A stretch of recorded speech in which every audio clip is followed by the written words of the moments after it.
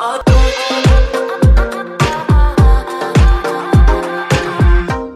we're going to be in Genesis chapter 41. Genesis chapter 41. If you don't have a Bible, there should be a Bible in the seat back in front of you. If you don't own a Bible, that Bible is our gift to you. And we would love you to be able to take that Bible home. The Bible says that whatsoever was written aforetime was written for our learning. In other words, in the Old Testament, we have these narratives and these stories that ultimately point us to Jesus, and they're written for our learning. And this morning, we want to keep that in mind as we study Genesis 41. And we're going to read the first 14 verses together. And we're going to cover a lot of territory this morning, but I thought that would be okay since we are in church studying the Word of God today. And so I want to encourage you to keep your Bible open today. We've got a lot of territory to cover, a lot of verses to cover, but I thought that would be appropriate studying the Bible together. At Rock Hill, we like to keep our Bibles open. So I want to encourage you to keep your Bible open this morning, and most of the verses will be on the screen today as well. And let's welcome our online audience today. Let's give them a hand today. 2 weeks ago, we had someone pray to accept Christ online, so we're thankful for them. We didn't forget about you. Are you ready today? Verse number 1 of Genesis 41. And it came to pass at the end of 2 full years that Pharaoh dreamed, and behold, he stood by the river. And behold, there came up out of the river 7 well-favored kine and fat-fleshed, and they fed in a meadow. And behold, 7 other kine came up after them out of the river, ill-favored and lean-fleshed, and stood by the other kine upon the brink of the river. And the ill-favored and lean-fleshed kine did eat up the 7 well-favored and fat kine, so Pharaoh awoke. And we'll dive into this in a minute. So just bear with us if you're like, what in the world does that mean? Verse number 5. And he slept and dreamed the second time. Behold, 7 ears of corn came up upon one stalk, rank and good. And behold, 7 thin ears, blasted with the east wind, sprung up after them. And the 7 thin ears devoured the 7 rank and full ears. And Pharaoh awoke, and behold, it was a dream. And it came to pass in the morning that his spirit was troubled. And he sent and called for all the magicians of Egypt and all the wise men thereof. And Pharaoh told them his dream, but there was none that could interpret them unto Pharaoh. Then spake the chief butler unto Pharaoh, saying, I do remember my faults this day. My bad. Pharaoh was wroth with his servants and put me in a ward in the captain of the guard's house, both me and the chief baker. And we dreamed a dream in one night, I and he, and we dreamed each man according to the interpretation of his dream. And there was there with us a young man, an Hebrew, Joseph, servant to the captain of the guard, and we told him, and he interpreted to us our dreams. To each man according to his dream did he interpret. And it came to pass as he interpreted to us, so it was. Me he restored unto mine office, and him he hanged. Verse 14. Then Pharaoh sent and called Joseph, and they brought him hastily out of the dungeon. And he shaved himself and changed his raiment and came in unto Pharaoh. Today, for a few minutes, I want to speak to this subject, right on time. Right on time. Let's have a word of prayer together this morning. God, thank you so much for this day that you've given us. Lord, thank you for this opportunity to come together and to worship you and to sing All Hail King Jesus. And God, we acknowledge today that you are in control and we are not. And Lord, I pray that as we look to Genesis chapter 41 today, that you will guide us, to guide our thoughts. Lord, I pray that you would fill me with your spirit to give me the words to say that would be beneficial for us in this moment. Lord, I pray that your word would speak to us in a great way. We love you in Jesus' name. And everybody said this morning, how many of you would consider yourself to be a punctual person? Anybody like that, punctual? I read a recent statistic on ABC News that said Americans are consistently, there are 20% of Americans that are consistently late to their workplace and constantly late. The 9 o'clock service, you all are most typically on time. The 11 o'clock service is a different story entirely, and we're going to have to help that this morning. And often we find ourselves not being on time. I enjoy being on time. I kind of get a little bit of anxiety if I'm late. Anybody like that? Maybe a little bit of anxiety if you're running late, you want to be there right on time. And this was the way that I felt even when I was younger. I remember when I was in elementary school, my mom signed me up for Little League Baseball with the city. And I was so excited to play Little League Baseball. And I remember getting ready for my very first game. The night before, I laid out all of my clothes. I laid out my bag and my bat and my glove. And I was ready and I was excited. And the morning came and my mom had to go into work last minute. And that meant that my sister Danielle had to take me to my first baseball game. And she was running a little bit late. And that was kind of frustrating me. And at a young age, I was very distraught at the thought of being late to my first baseball game. And so we're in the car on the way, we're running late, and I'm thinking I'm going to get in trouble by my coach, and I'm going to miss the warm-ups, and I'm probably not going to get to play. And we pulled into the parking lot. I jumped out of the car as fast as I could. I ran over to the fields, and I was stressed because I couldn't find my team, and I didn't know which field we were playing on, and I was running back and forth trying to figure out where we were supposed to go. And then I saw my coach, and he was casually eating a hot dog. And I was thinking, this is not the time to eat a hot dog. And he looked at me in my uniform and he said, Matt, our game is not until tomorrow.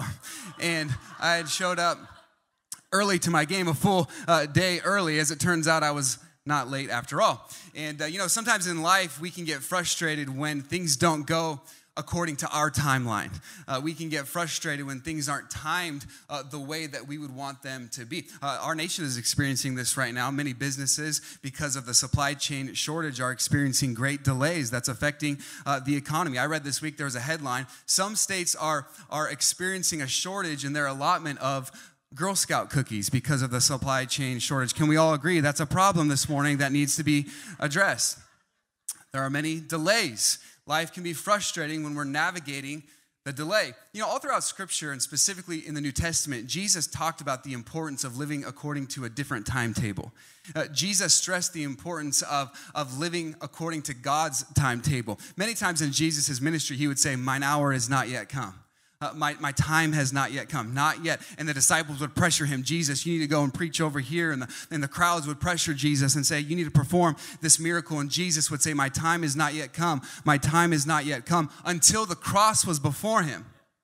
And then the Bible says in Matthew chapter 28, in Matthew chapter 26, verse number 18, and he said, go into the city to such a man and say unto him, the master says, my time is at hand. And I will keep the Passover at thy house with my disciples. And so Jesus always operated on a different timetable, trusting the will of the Father. And I believe today that our struggle is not too dissimilar of that of the disciples, where we believe that God can work and we want to see God work, but we often question his timeline. And the Bible says this in Acts chapter 1, verse number 7. And he said unto them, it is not, everybody say not, it is not for you to know the times or the seasons, which the Father hath put in his own power. Now, I don't know about you, but that's a challenging verse because we like to know the times and the seasons. We want an Amazon Prime faith where we can make an order and we can get a tracking number and we can know right when that thing is going to arrive. And if there's going to be a delay, we want to know exactly how long that delay is going to be. But can I tell you today that the blessings of God do not come with a tracking number, that it requires faith. And we want to know the times and the seasons, and we want to know when things are going to work out, and we want to know when this sickness will be over, and we want to know when COVID will be over. We want to know when we'll get a raise. We want to know when our relationships will be restored. And so often our question is not, God, why? Our question is, God, when? God, when will this come to fruition? When will you work this out? But the Bible says that it is not for us to know the times nor the seasons. The Bible says this in John chapter 7, verse number 5, for neither did his brethren believe in him. Then Jesus said unto them, my time is not yet come, but your time is always ready. The world cannot hate you, but me it hateth, because I testify of it. And the works thereof are evil. Go ye up unto this feast. I go not up yet unto this feast, for my time is not yet full come. And when he had said these words unto them, he abode still in Galilee. The disciples were saying, Jesus, you need to go to Jerusalem. You need to preach. The time is at hand. This is a great opportunity. There's going to be crowds there. There's going to be thousands of people. Jesus, you need to go. And Jesus abode still. He waited. See, rarely do we question God's capability, but often we question his calendar. To the absolute bewilderment of the disciples, why would Jesus not go? He stayed still. Jesus was functioning in the delay. And this was something that the disciples could not comprehend. The psalmist said this in Psalm 31, verse 15. And this was a declaration of faith, really. The psalmist said, my times are in thy hand.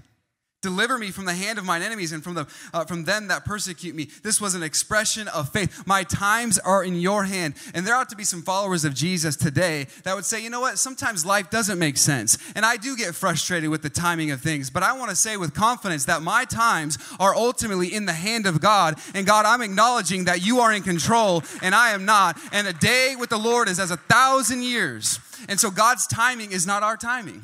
His ways are not our ways. His thoughts are not our thoughts. And we need to acknowledge that our timing, our times are in his hand. I wonder today, does God have editing rights to your schedule?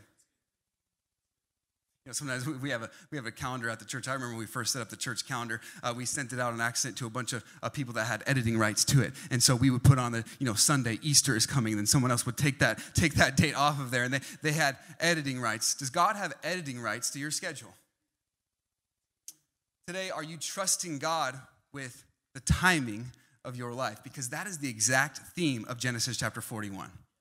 God had made these promises to Joseph, these dreams of position and power and prominence, these big, beautiful dreams. And now it had been 13 years, and Joseph finds himself in a prison. But in Genesis chapter 41, everything changes in the life of Joseph. In Genesis 41, we start to see some of these dreams come to fruition. We start to see some of these dreams come to pass as God promised to Joseph. And we learn valuable lessons about the timing of God. And so today, I want us to see how God is always right on time. And I want to give us 5 principles today. 5 principles, if you're taking notes, that will help us live according to God's timeline. Are you ready this morning? 5 principles that will help us live according to God's timeline. Number 1 is this: God works through unlikely people in unlikely times. I want you to know that God works through unlikely people in unlikely times. All right, I want to encourage you to keep your Bible ready and open today. Let's pick it up, and we'll pick up the narrative in verse number 1. The Bible says this: and it came to pass at the end of 2 full years. So Joseph was in prison 2 years longer because the butler forgot about him. 2 full years that Pharaoh dreamed, and behold, he stood by a river. And we see Pharaoh is dreaming. In this time period, God would often speak to people through dreams. And so the reason that Pharaoh was dreaming was because God was working in his heart. Pharaoh, the most powerful man in the world, God was working on his heart. I want you to know today that God is sovereign over all people, kings, presidents, leaders, world leaders, that God can work in the hearts of men and women that lead in the world. Whether it is President Zelensky, Putin, or Biden, I want you to know that the Bible says that the king's heart is in the hand of the Lord, and as the river turns, whithersoever the Lord will. And so God is sovereign, and he is in control over all people, because ultimately he is the King of kings and the Lord of lords. And so the reason that Pharaoh is dreaming is because God is working in his heart, because God is initiating these dreams. Pharaoh was an unlikely candidate to be used of God. He himself thought he was God, but God uses unlikely people in unlikely times. And so Pharaoh is starting to dream. Now, I want us to see what this dream is. Notice verse number 2. And behold, there came up out of the river 7 well-favored, kind, and fat-fleshed. All that means is 7 fat cows, healthy cows, and they fed in a meadow. And behold, 7 other kind came up after them out of the river, ill-favored and lean-fleshed, so skinny cows. And he's not talking about the delicious ice cream sandwich. Anybody know what I'm talking about, the skinny cows? Okay, just me. So 7 fat cows, 7 skinny cows, verse number 4. And the ill-favored and lean-fleshed kind did eat up the 7 well-favored and fat kind. So Pharaoh awoke. And so this is Pharaoh's dream. He has 7 fat, healthy cows, and there are 7 skinny cows. And those 7 skinny cows come and devour the 7 fat cows. And so he woke up. How many of you would wake up if you had that dream as well, right? So Pharaoh woke up. Wow, too much NyQuil the night before. And so he woke up. That was a weird dream. Verse number 5. And he slept and dreamed the second time. And behold, 7 ears of corn came up upon one stalk, rank and good. And behold, 7 thin ears, blasted with the east wind, sprung up after them. And the 7 thin ears devoured the 7 rank and full ears. And Pharaoh awoke, and behold, it was a dream. And so the second dream was similar to the first dream. 7 good ears of corn, followed by 7 bad ears of corn. And those 7 bad ears of corn devoured the 7 good ears of corn. And so Pharaoh is confused at what these dreams mean. Verse number 8. And it came to pass in the morning that his spirit was troubled.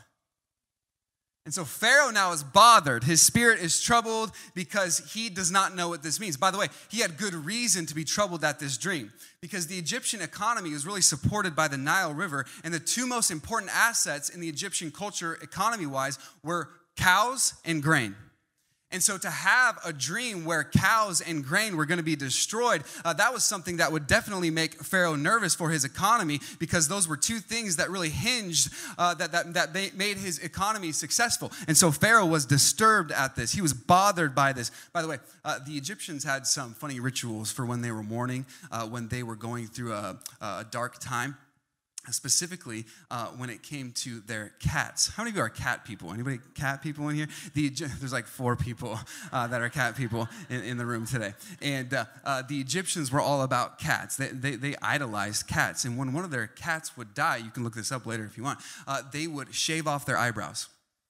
And they would mourn over the cat's death until their eyebrows grew back. And so they had an unusual way of mourning for things. And so here is Pharaoh. He is mourning. He is disturbed. He is troubled because he can't figure out what these dreams mean. Everybody tracking with me so far? Just a fun little bit of information for you there this morning. Verse number 8. And so he was troubled. Verse 8. And he sent and called for all the magicians of Egypt and all the wise men thereof. And Pharaoh told them his dream. But there was none that could interpret them unto Pharaoh. And so Pharaoh goes to all the intellectual scholars, the magicians. That word carries the idea of those that are well-versed in the sacred text. And so he went to all of these intellectuals, all the scholars, and he's telling them what his dream is. And nobody can figure it out. Nobody can interpret this dream for him. And I want you to see this. Pharaoh is desperately searching for answers, and he can't find them. Pharaoh is desperately searching for truth, and he can't find it. He's desperately searching, and he's troubled. His spirit is troubled within him. And I want us to know today that there are thousands of people in the Inland Empire that are searching for truth, and they are desperate for meaning, and they are searching for purpose, and they're searching in all the wrong places. There are people that are troubled, just like Pharaoh, at what's going on in their homes. They're troubled at what's going on in our country. They're troubled at what's going on around the world, and they're searching for answers. They're searching for truth, but they don't know where to find it. And it is time for the church to rise up and say, look no further than the person of Jesus Christ, because he is the living water. And one drink from him, you will be satisfied for all of eternity. In Jesus alone, there is purpose. There is purpose that will matter for all of eternity. And Pharaoh is searching and trying to find answers. And today there are people in our community that are searching as well. And that is why when we talk about Easter Sunday, we talk about coming together as a church, and we want to celebrate the resurrection, but we also want to go out into our community and say, hey, because Jesus is alive, there is hope. And because Jesus is alive, there is purpose. Because Jesus is alive, there are answers to your questions. Because Jesus is alive today, we can live on forever. And we want to go out into the highways and hedges and compel them to come in. And so Pharaoh is searching. He can't find anyone to help him with his struggle. So Pharaoh was an unlikely person. This was an unlikely time. Joseph was in prison. This was 13 years after the promise. But aren't you thankful that God chooses unlikely people and unlikely times to accomplish his divine purpose? Notice verse number 9. It says this. Then spake the chief butler unto Pharaoh, saying, I do remember my faults this way. The butler's like, oh yeah, whoops. Pharaoh, by the way, I was supposed to tell you something. I was supposed to tell you 2 years ago that there is someone in prison. His name is Joseph, and he's actually pretty good at interpreting dreams. And he helped interpret my dream and the baker's dream, and everything that he said came to fruition. And so the butler kind of remembers, and he tells Pharaoh about Joseph. And this leads us to our second thought today. Number 2 is this. The way that we respond to injustice should point others to God. The way that we respond to injustice should point others to God. Now, let's pick it up in verse 14. Everybody still with me? Verse 14. Then Pharaoh sent and called Joseph, and they brought him in hastily out of the dungeon, and he shaved himself and changed his raiment and came in unto Pharaoh. And so they cleaned Joseph up, has some new clothes, he's shaven, he's brought before Pharaoh. And Pharaoh said unto Joseph, I have dreamed a dream, and there is none that can interpret it. And I have heard say of thee that thou canst understand a dream to interpret it. And so Joseph gets released. He is now released from prison. He was put in prison for something that he did not even do, falsely accused. I was reading this week, there's a contestant on The Amazing Race the Amazing Race show, and his name is Ryan Ferguson. And he told his story on the show that he was put in prison, falsely being accused for murder that he did not commit. And he was put in prison for 10 years before new evidence came out showing that he did not, in fact, kill anyone. And he was put in prison for 10 years. And in his Instagram bio, it says this: lost 10 years of life to a wrongful conviction, making up for it every day. I can't imagine the kind of heartache that is attached to a story and to an emotion where I feel as though I lost 10 years of my life. If anyone could relate to that, it's Joseph. Joseph was away from his family for 13 years, being wrongfully accused. He was the recipient of a gross and evil injustice. But the way that Joseph responds to this injustice ultimately points others to God. And I believe that when it comes to the injustices of our day, how we respond as followers of Jesus should point more people to Jesus. Our God is a God of justice. Are you thankful for that today? The Bible says in Proverbs 17, verse 15, he that justifieth the wicked and he that condemneth the just, even they both are an abomination to the Lord. And so it is not God's desire that the guilty would go unpunished. It is not God's desire that the innocent would be condemned, because we worship a God of justice. And so Joseph is released from prison. And I want you to see that Joseph refuses to do a couple of things. He's released from prison. And first of all, he refuses to be petty. He refuses to be petty. Now, if you and I were released from prison in this moment, we might have a different reaction than Joseph. Joseph could have been released, and he could have said, you know what? Where's the butler at? Hey, how could you forget about me those last 2 years? Really? You forgot about me for 2 years? And how could you do that to me? I was in prison 2 years longer because you forgot? What is up with that? Hey, by the way, where's Potiphar? I want to give Potiphar a piece of my mind. Potiphar, you better clear my name, and you better tell everyone that I didn't do this. Joseph could have got out of prison, and he could have been very petty. But that's not what he does. You know, so often we can be so petty in our relationships. That person was mean to me, I'm going to be mean to them. That person didn't respond to my text message, so I'm not going to respond to their text message. I can't believe that she did not like my Instagram photo. Blocked. We can be so petty.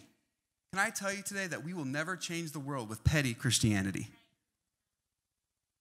We will change the world by being quick to show grace, quick to show love, quick to show forgiveness, quick to point other people to Jesus Christ, quick to tell everyone about the life-giving and life-changing message of Jesus. Joseph is released from prison, but he refuses to be petty. Secondly, Joseph refuses to be proud. Joseph came out of prison, and he could have thought, oh, Pharaoh needs me. Okay. I guess I'm a pretty big deal now, you know.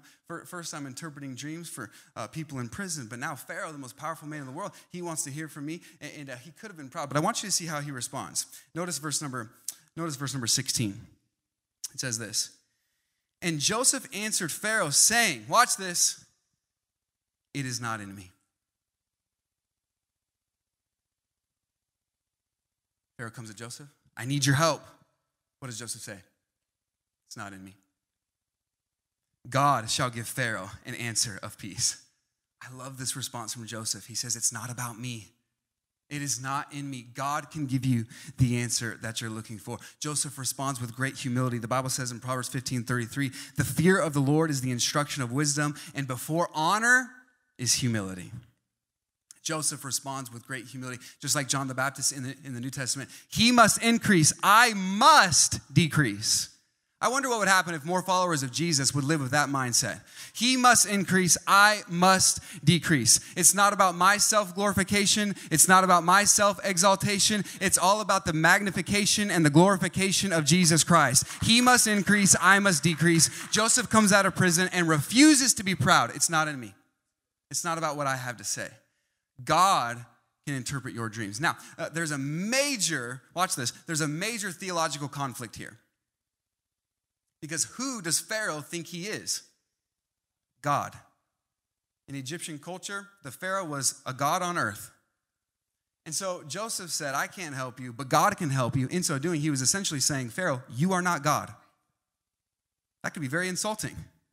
That's like Elon Musk calling me, saying, which would be awesome, by the way, Elon Musk calling me and saying, Matt, I need your help. And I said, well, we really need a smart person. That would be offensive because he's very smart. And Joseph is saying, Pharaoh, you are not God. Pharaoh thought that he had a dream problem, but ultimately he had a God problem. A lot of times people today, especially those without Christ, they think that their issue is their relationships. They think their issue is finances. They think their issue is their health. But ultimately their issue is their standing with God. And so Joseph is pointing out the major theological problem here, and he's pointing out the fact that Pharaoh is not God. He says, I can't help you, but God can help you. He's saying it's not about me, it's all about God. So he gets out of prison. He refuses to be petty. He refuses to be proud. And I want you to see this. He refuses to be particular. Because Joseph gets out of prison, and if you and I were released from prison, and Pharaoh came to us and said, I need your help, you know what we would probably do? We'd probably try to make a deal, right? Okay, you need my help, Pharaoh? What's in it for me? You need my help, Pharaoh? Okay, I'm going to need a couple things. I'm going to need a ride back to Hebron to see my family. I'm going to need some money and some resources, and I'm going to need you to clear my name. If you do those things, then I'll interpret this dream. But Joseph refuses to say, what's in it for me? Joseph just does what is right and points him to God. You know, a lot of times we serve and we do what we do with this mindset of what's in it for me? I'll serve, I'll be a blessing as long as I can get something in return. But that wasn't Joseph. He's released from prison. He refuses to be petty. He refuses to be proud. He refuses to be particular. And all the while, he is pointing others to God in the middle of this gross injustice. And I want to encourage you, when it comes to the injustices of this life, to determine that you're going to point others to God. And this leads us to our third thought today. Number 3 is this: divine revelation requires our utmost attention. Divine revelation requires our utmost attention. Now, in verses 17 through 24, Pharaoh is going to tell Joseph his dreams. He's going to kind of rehearse it. 7 fat cows, 7 skinny cows, 7 good ears of corn, 7 bad ears of corn. And these dreams were ultimately from God. These were revealed from God. Today, we recognize that God has revealed himself through his son, Jesus Christ, and he has revealed himself through his word. And so when we hold up the Bible, this is not just some other history book. This is God's revealed word to us. Everybody tracking with that today? And so anybody else tracking with that today? We need to make sure that we understand that. So we have God's revealed word. And so God was speaking to Pharaoh through dreams. That was revelation. Today we have the revelation of God's word. And as Joseph is going to approach this revelation, he does so in 3 ways. And I would encourage you can jot these down if you like. First, he gave the interpretation. He gave the interpretation. When it comes to God's revelation, God was speaking to Pharaoh. He gave the interpretation. Let's pick it up in verse 28. Verse 28, the Bible says this: this is the thing which I have spoken unto Pharaoh. What God is about to do, he showeth unto Pharaoh. Verse 29. Behold, there come 7 years of great plenty throughout all the land of Egypt. And there shall arise after them 7 years of famine. And all the plenty shall be forgotten in the land of Egypt, and the famine shall consume the land. And the plenty shall not be known in the land by reason of that famine following, for it shall be very grievous. Okay, and so that was the interpretation. And so Joseph says, this is what those dreams mean, Pharaoh. Those 7 fat cows and those 7 good ears of corn, that represents 7 good years of plenty. The economy is going to be blessed. You're going to have all kinds of food, more food than you're going to know what to do with, Pharaoh. It's going to be a great blessing. But following those 7 good years, there's going to be 7 years of terrible famine. And the famine is going to be so bad, it's going to be worse than those years of plenty. And so he interprets the dream. He says, this is what it means. He causes Pharaoh to understand what it means. Can I tell you today that when it comes to the word of God, we ought to interpret it so we can understand what it means. The Bible says this in Nehemiah chapter 8, verse number 8. So they read the book of the law, God's revealed word, the revelation that they had. So they read in the book of the law of God distinctly, and watch this, gave the sense. And so Ezra the priest stood before the people and he read the book of the law distinctly. He gave the sense, and then watch this. He caused them to understand the reading. And so in other words, they approached the word of God and he gave the sense. He helped them to understand. I want to challenge you today when it comes to the word of God to seek to understand what it is that you are reading. We can't just approach the word of God and say, you know what, I've tried to read the Bible. I tried a devotional plan starting January 1st, and I started to read in some of the genealogies, and I started to read in Leviticus, and I got lost, and so I just gave up because I didn't understand it. Hey, we can't do that as followers of Jesus. We have to recognize that if you are a follower of Jesus, you've been saved, the Holy Spirit took up residence in your life, and the Holy Spirit can guide you into truth. The Holy Spirit can enlighten your eyes to help you understand what it is that you are reading. The Bible says this in Ephesians 1, verse 17, that the God of our Lord Jesus Christ, the Father of glory, may give unto you the spirit of wisdom and revelation in the knowledge of him, the eyes of your understanding being enlightened.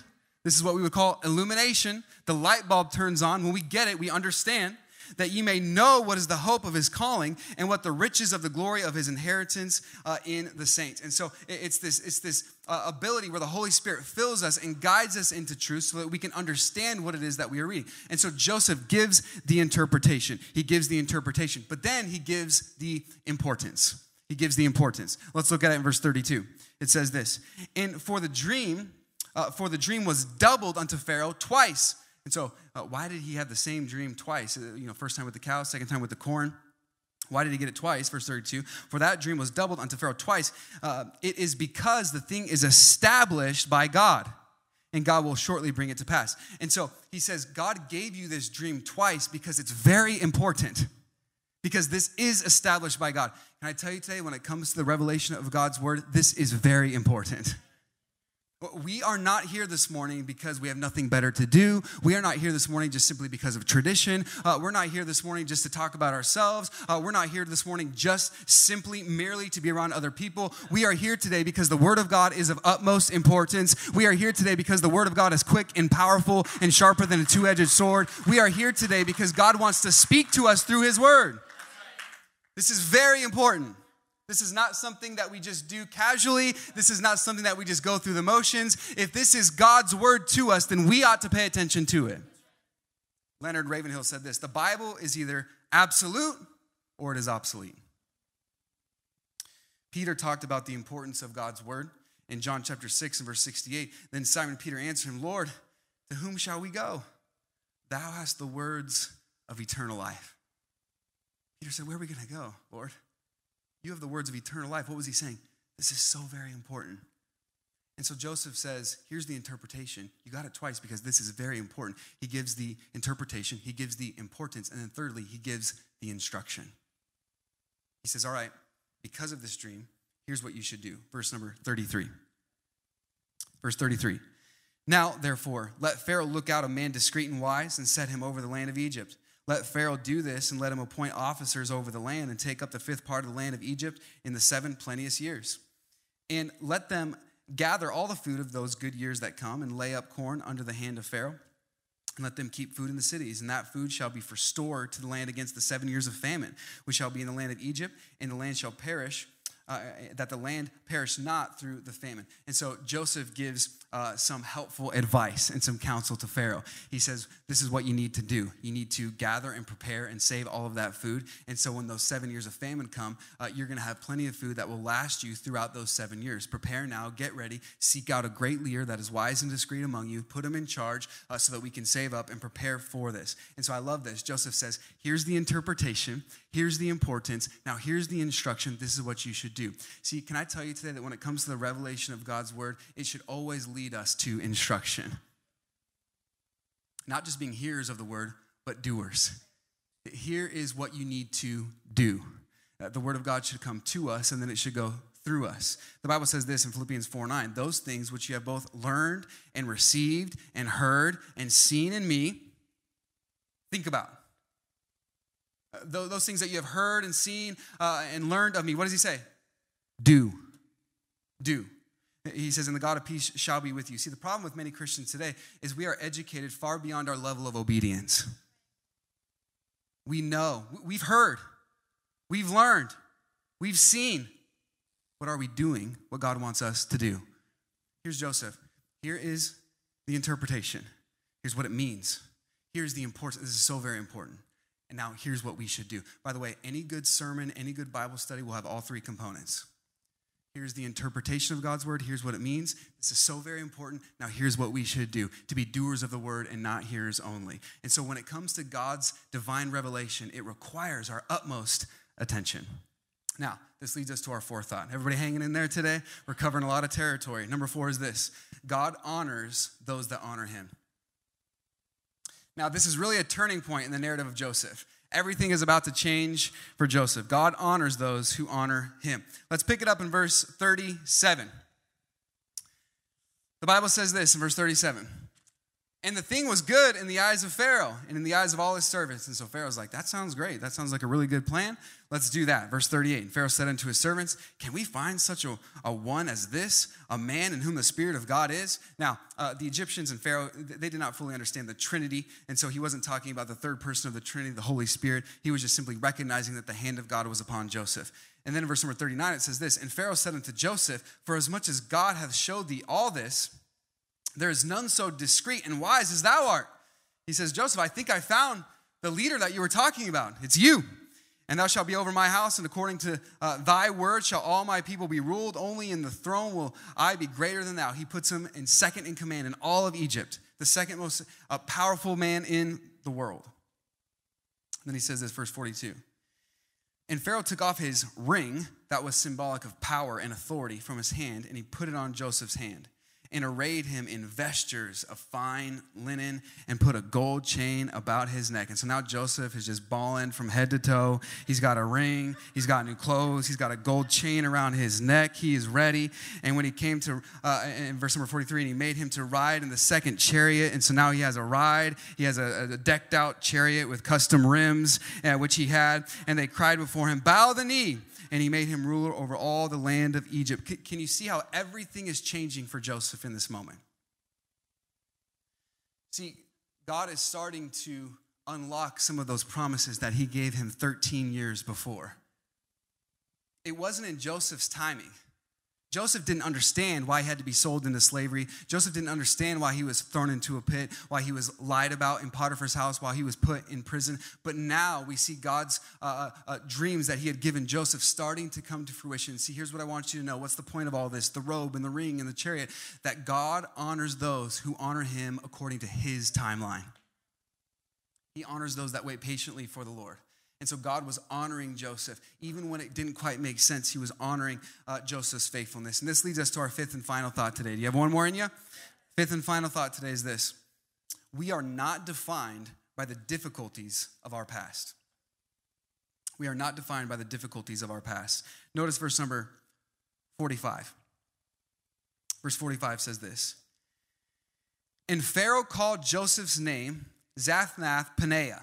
And he gave him to wife Asenath, the daughter of Potiphar, priest of On, and Joseph went out over all the land of Egypt. And so Pharaoh gives Joseph this new name. We're not exactly sure what this name means. Many people believe it means the revealer of secret things.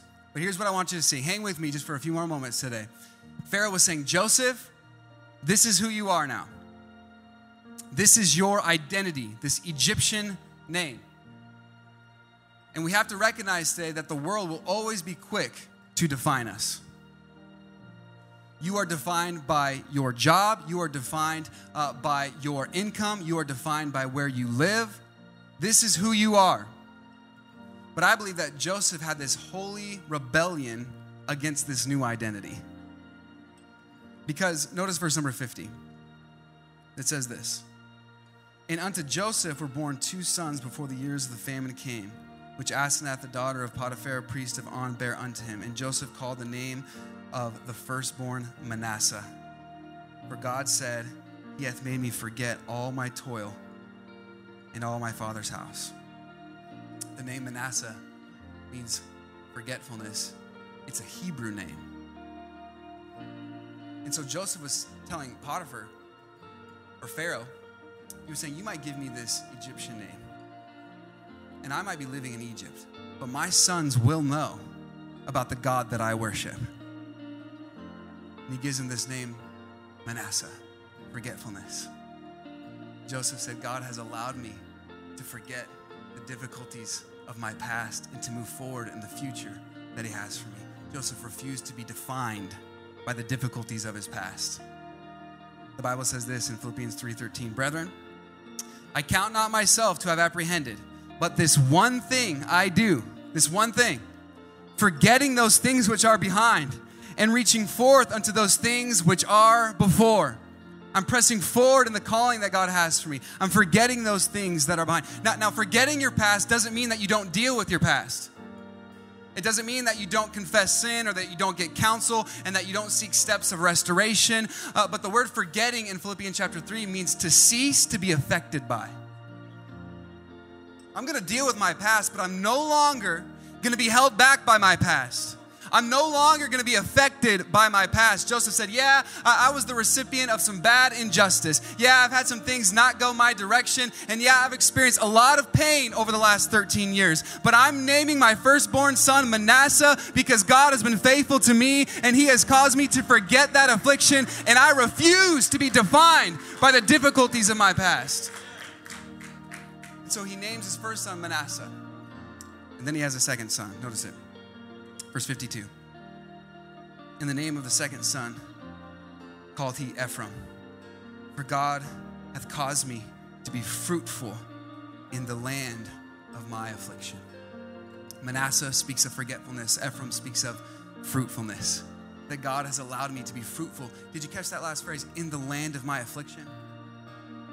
Please hear me. Just because God was blessing Joseph in Egypt, he was still in the land of his affliction. As followers of Jesus today, no matter how much God blesses you, no matter how good life gets, we are always living in the land of our affliction until we get to heaven. Joseph said, God is allowing me to be fruitful in the land of my affliction. Manasseh, I'm forgetting. I'm not going to be defined by my past. And thank God that I believe he has a great fruit for me in the future. The Bible says this, Isaiah chapter 30, verse number 18. And therefore will the Lord wait that he may be gracious. Why does God wait? Why do we get frustrated with God's timing? When we're asking God, when? Why does God wait? So that he may be gracious unto you. And therefore will he be exalted, so he'll get the glory. That he may have mercy upon you. For the Lord is a God of judgment. Blessed are all they that wait for him. You know, we get in trouble in life whenever we try to control the season that we're in. Whenever we try to control the timing, when we try to manufacture the season that we're in, that's when we find ourselves in the most frustration. Back in the 1960s, during the Vietnam War, the United States had a major problem when it came to the Ho Chi Minh Trail. Viet Cong's, one of their greatest assets was this Ho Chi Minh Trail, and this was a supply route that ran from North to South Vietnam, and this was used to transport weapons and soldiers, and hundreds of thousands of soldiers used this Ho Chi Minh Trail, and we tried to stop it any way we could. We tried to bomb this trail. We tried to deter people from it, try to put barricades up, but nothing worked. The only thing that seemed to work to block this trail during the Vietnam War was when it rained. Because when it rained, it caused the ground to be very muddy, and it was very difficult for the soldiers to pass through. And so the Department of Defense decided to spend millions of dollars to come up with this secret project that they called Operation Popeye. And this was an operation attempting to prolong the rainy season by cloud seeding. They were trying to control the weather.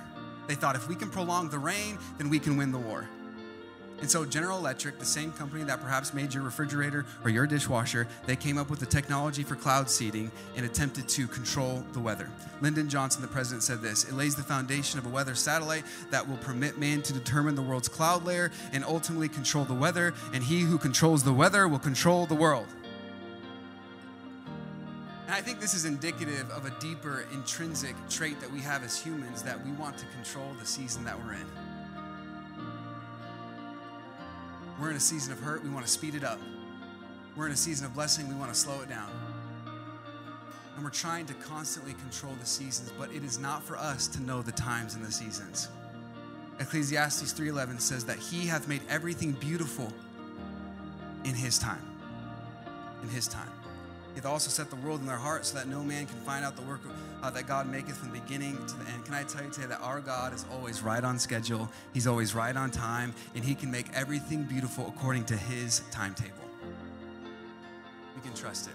We can trust his timing, even when it doesn't make sense. Here's Joseph 13 years later. He's starting to understand. He's starting to have leaks of light crack through his season of disappointment, starting to get glimpses of what God is doing. But it took 13 years for him to realize this. I want to read one more verse today, last verse, but I want to invite you to join me in standing as I do. Verse number 55. Verse 55. And when all the land of Egypt was famished, the people cried to Pharaoh for bread. And so, just as Joseph interpreted it, it came to pass. The famine came. It was bad. The people were crying to Pharaoh for bread. And this is what Pharaoh said, verse 55. And Pharaoh said unto all the Egyptians, go unto Joseph, what he saith you, do. You want to be saved from this famine? Go to Joseph. You want to experience salvation? Go to Joseph. You want food for your family? Go to Joseph. And today we have to recognize that all of the Bible points ahead to Jesus. All of the Bible is about Jesus. And here we see Joseph being a type of Christ. You want to experience salvation? Go to Joseph. Can I tell you today that if you want to be saved from your sins, go to Jesus. If you want to experience salvation, if you want to experience freedom from famine, go to Jesus. In Jesus alone, there is salvation, there is freedom, there is forgiveness of our sins. But we have to go to Jesus because he is the only way, the truth, and the life. Today, if you've never experienced the life-giving and life-changing message of Jesus, you can go to him, you can open up your heart and receive Christ as your Savior, and you can be saved. Saved from the penalty of sin, saved from a terrible place called hell, and you can have a real encounter with God and a relationship with Jesus Christ. If you've never done that, I would encourage you, today can be the day of salvation for you. In fact, the Bible says in Corinthians, behold, now is the accepted time. Now is the accepted time. Let's bow our heads and close our eyes today.